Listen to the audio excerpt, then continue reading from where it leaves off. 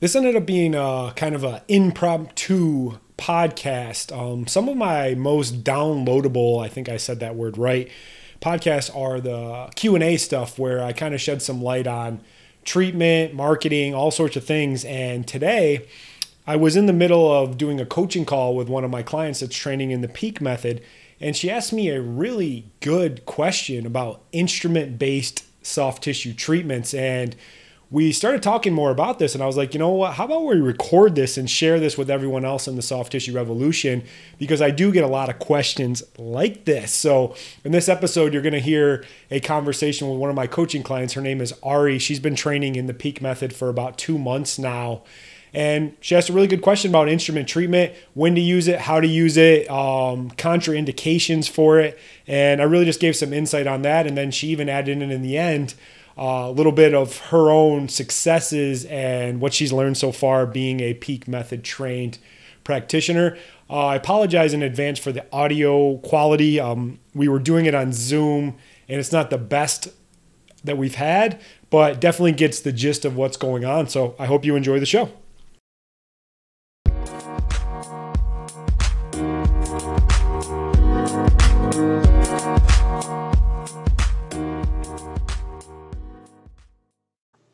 All right, we're recording. So I have Ari here. Ari's in, where are you again? In like Boston area?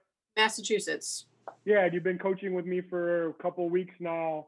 And we were talking earlier, and you said you had a good question that you wanted to ask me. And I thought it'd be a good thing to share on the podcast with other people. So go ahead and ask me that question we talked about.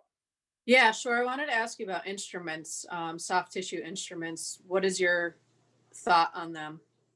Yeah, really good question. I made a detailed video about this in the Facebook group probably last year or so. But it's really good to go in there as well. So one thing that I always look at, so if we kind of look back at like the evolution of instruments, like the first thing that really came out was Graston, right? Everybody kind of knew what Graston was. And Graston was like really cool when it came out 25 years ago. It was kind of revolutionary where it is. But what happened was people were trying to make sure that they wanted to use the instrument for everything. And that's what happens a lot with people is it's like they want to be like hammer and nail all the time. But what you really got to be is like a Swiss Army knife in there. So the problem that I see with a lot of instrument treatments are they don't really follow a set of rules. So there's a set of rules for instrument, and this is what my mentor taught me about the rules of an instrument. So a couple of things that you want to see to know if you can actually use an instrument. One is that the tissue that you're working is less than an inch deep from the surface. So that really narrows down some of the stuff in there from what we see. So that's the first rule. The next one is that there can't be a lot of blood vessels in nerves in the area because instrument's going to damage those blood vessels and those nerves. The next thing that you want to see is that the tissue actually kind of goes perpendicular. So it goes like straight down. So it almost has like a flow where it can drain down, like where it goes in there as well. And going in there and doing that. So where instruments are really good in areas in the body where I treat instruments and I train people is like probably 25 to 30% of the body.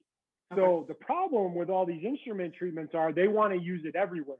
And if it doesn't meet the rules, you're actually causing more harm than good. So you see a lot of these instrument techniques and trainings and treatments that are causing a lot of blood damage and a lot of bruising. And then we equate this, we're like, oh, it's bruising, it must be healing. It's like, no, you're actually getting through a lot of unhealthy tissue. So areas where you can use an instrument really well, one would be in the ligament in the neck. It's called the nuchal ligament.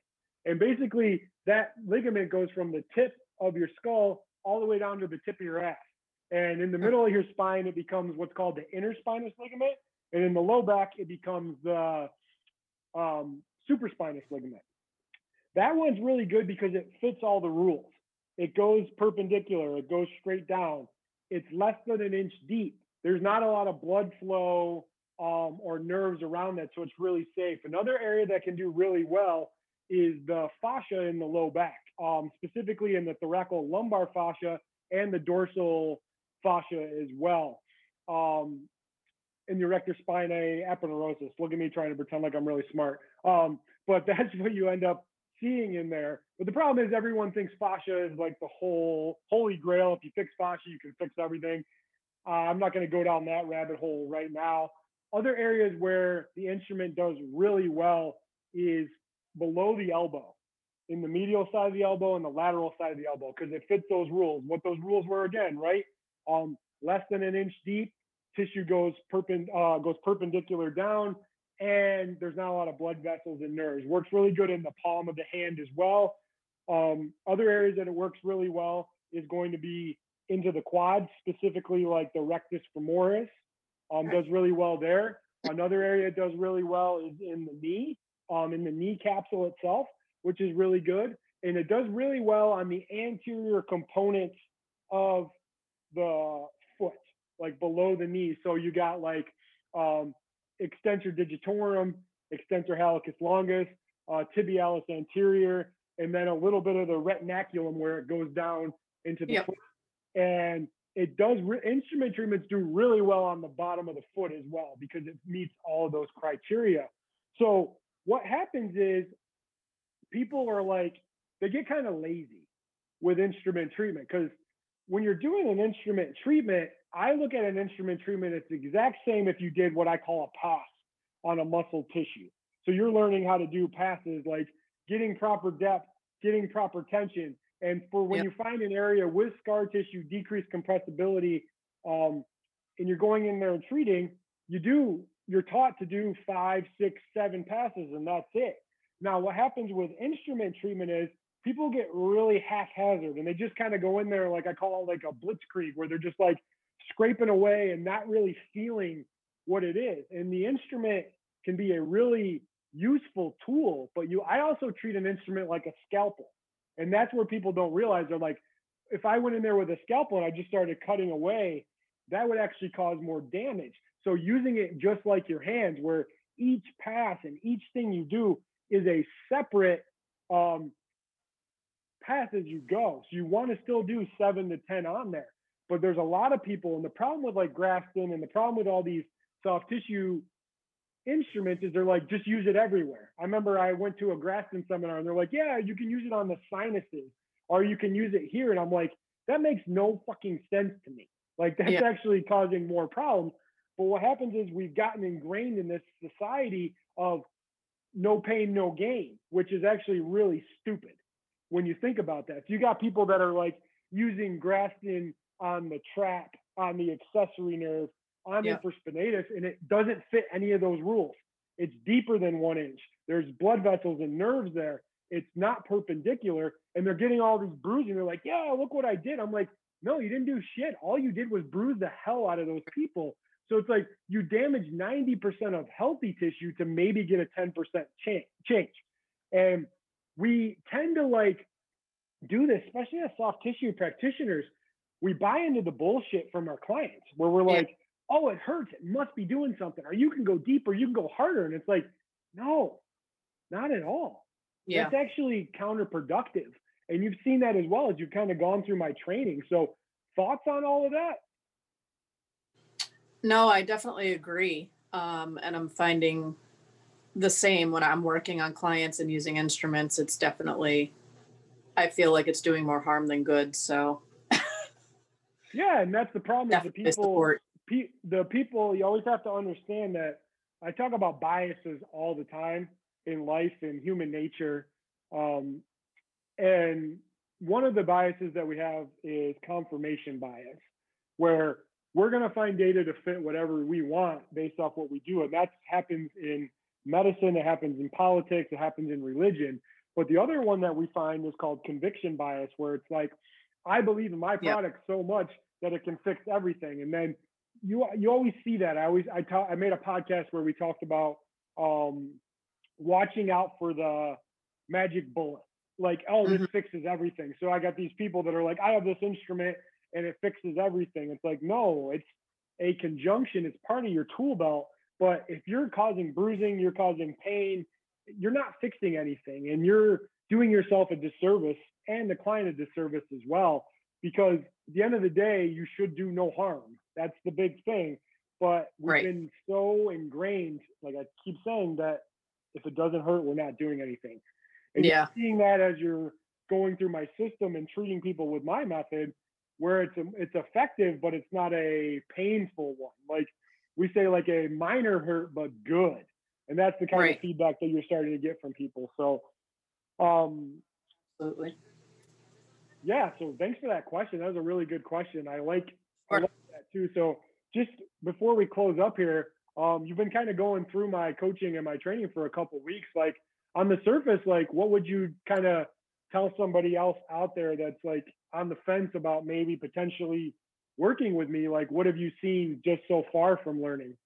Yeah, I definitely think keeping an open mind about different techniques and especially with what you offer, I'm finding how everything kind of fits into place sequentially and how you have to open up, one thing to get something else to open and kind of work in that kind of a manner. Um, and I'm finding, different ways to work, which is what I feel like I've hit a rut with massage a little bit. And I feel like I'm not really, helping the people in the way that I want to. So I feel that this switch is definitely necessary for me personally, to get more results based and solutions based, evidence and work out there. So that's what I'm finding for myself. Yeah, and I mean, when you first reached out to me, you're like, something that really hit you hard was like the service versus solutions provider Yeah. and actually fixing people. And I've been talking to a lot of massage therapists and like explaining to them that there is a new, different type of way to actually get in there and figure out what the problem is. And where a lot of people fight me, and even you saw this at first too, where it's like starting by figuring out exactly what's wrong with your client because you can't fix a problem if you don't know what it is in the first place. And I see this Right. all the time with massage therapists where they hide. They're like, well, I'm not allowed to diagnose, so Right. I'm not going to bother to do that. It's like, that's bullshit. Like at the Yeah. end of the day, you got to figure that out. And even you saw that when you went through my first training, you're like, okay, yeah, I get that. I kind of do that. But then as you've gone back and seen that, you're like, oh, now it makes sense. And like everything is kind of put together. It's more of a functional approach as opposed to like a symptom based treatment. And that's what so many people focus on. The client comes in and is like, oh, it hurts in my neck. And you just start working there right away. Right.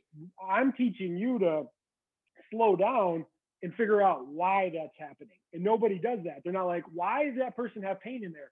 What could cause that pain? And that's what you're starting to see as you go there. And you've done great so far. And it Yeah. is definitely a paradigm shift and a Definitely. whole different way to look at it. But I think this is the future of massage therapy because there's so many people that are just in a rut and they're stuck going through the motions. And at the end of the day, you want to be taken seriously as a healthcare provider. And Yeah.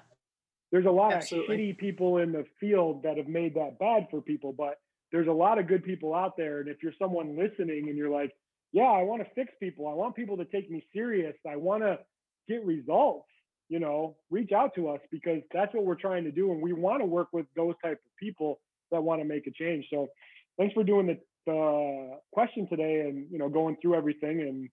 And we're just going to keep going. Thanks so much for listening to the show. If you're a massage therapist and you want to learn more about our new methods that allow you to easily double your income without working any harder or getting burnout, we have some free resources for you. 1. Join our Facebook group, The Soft Tissue Revolution. 2. Subscribe to our YouTube channel. 3. Request our free training series. 4. Leave us a 5-star review and share this podcast with anyone else you know it can help.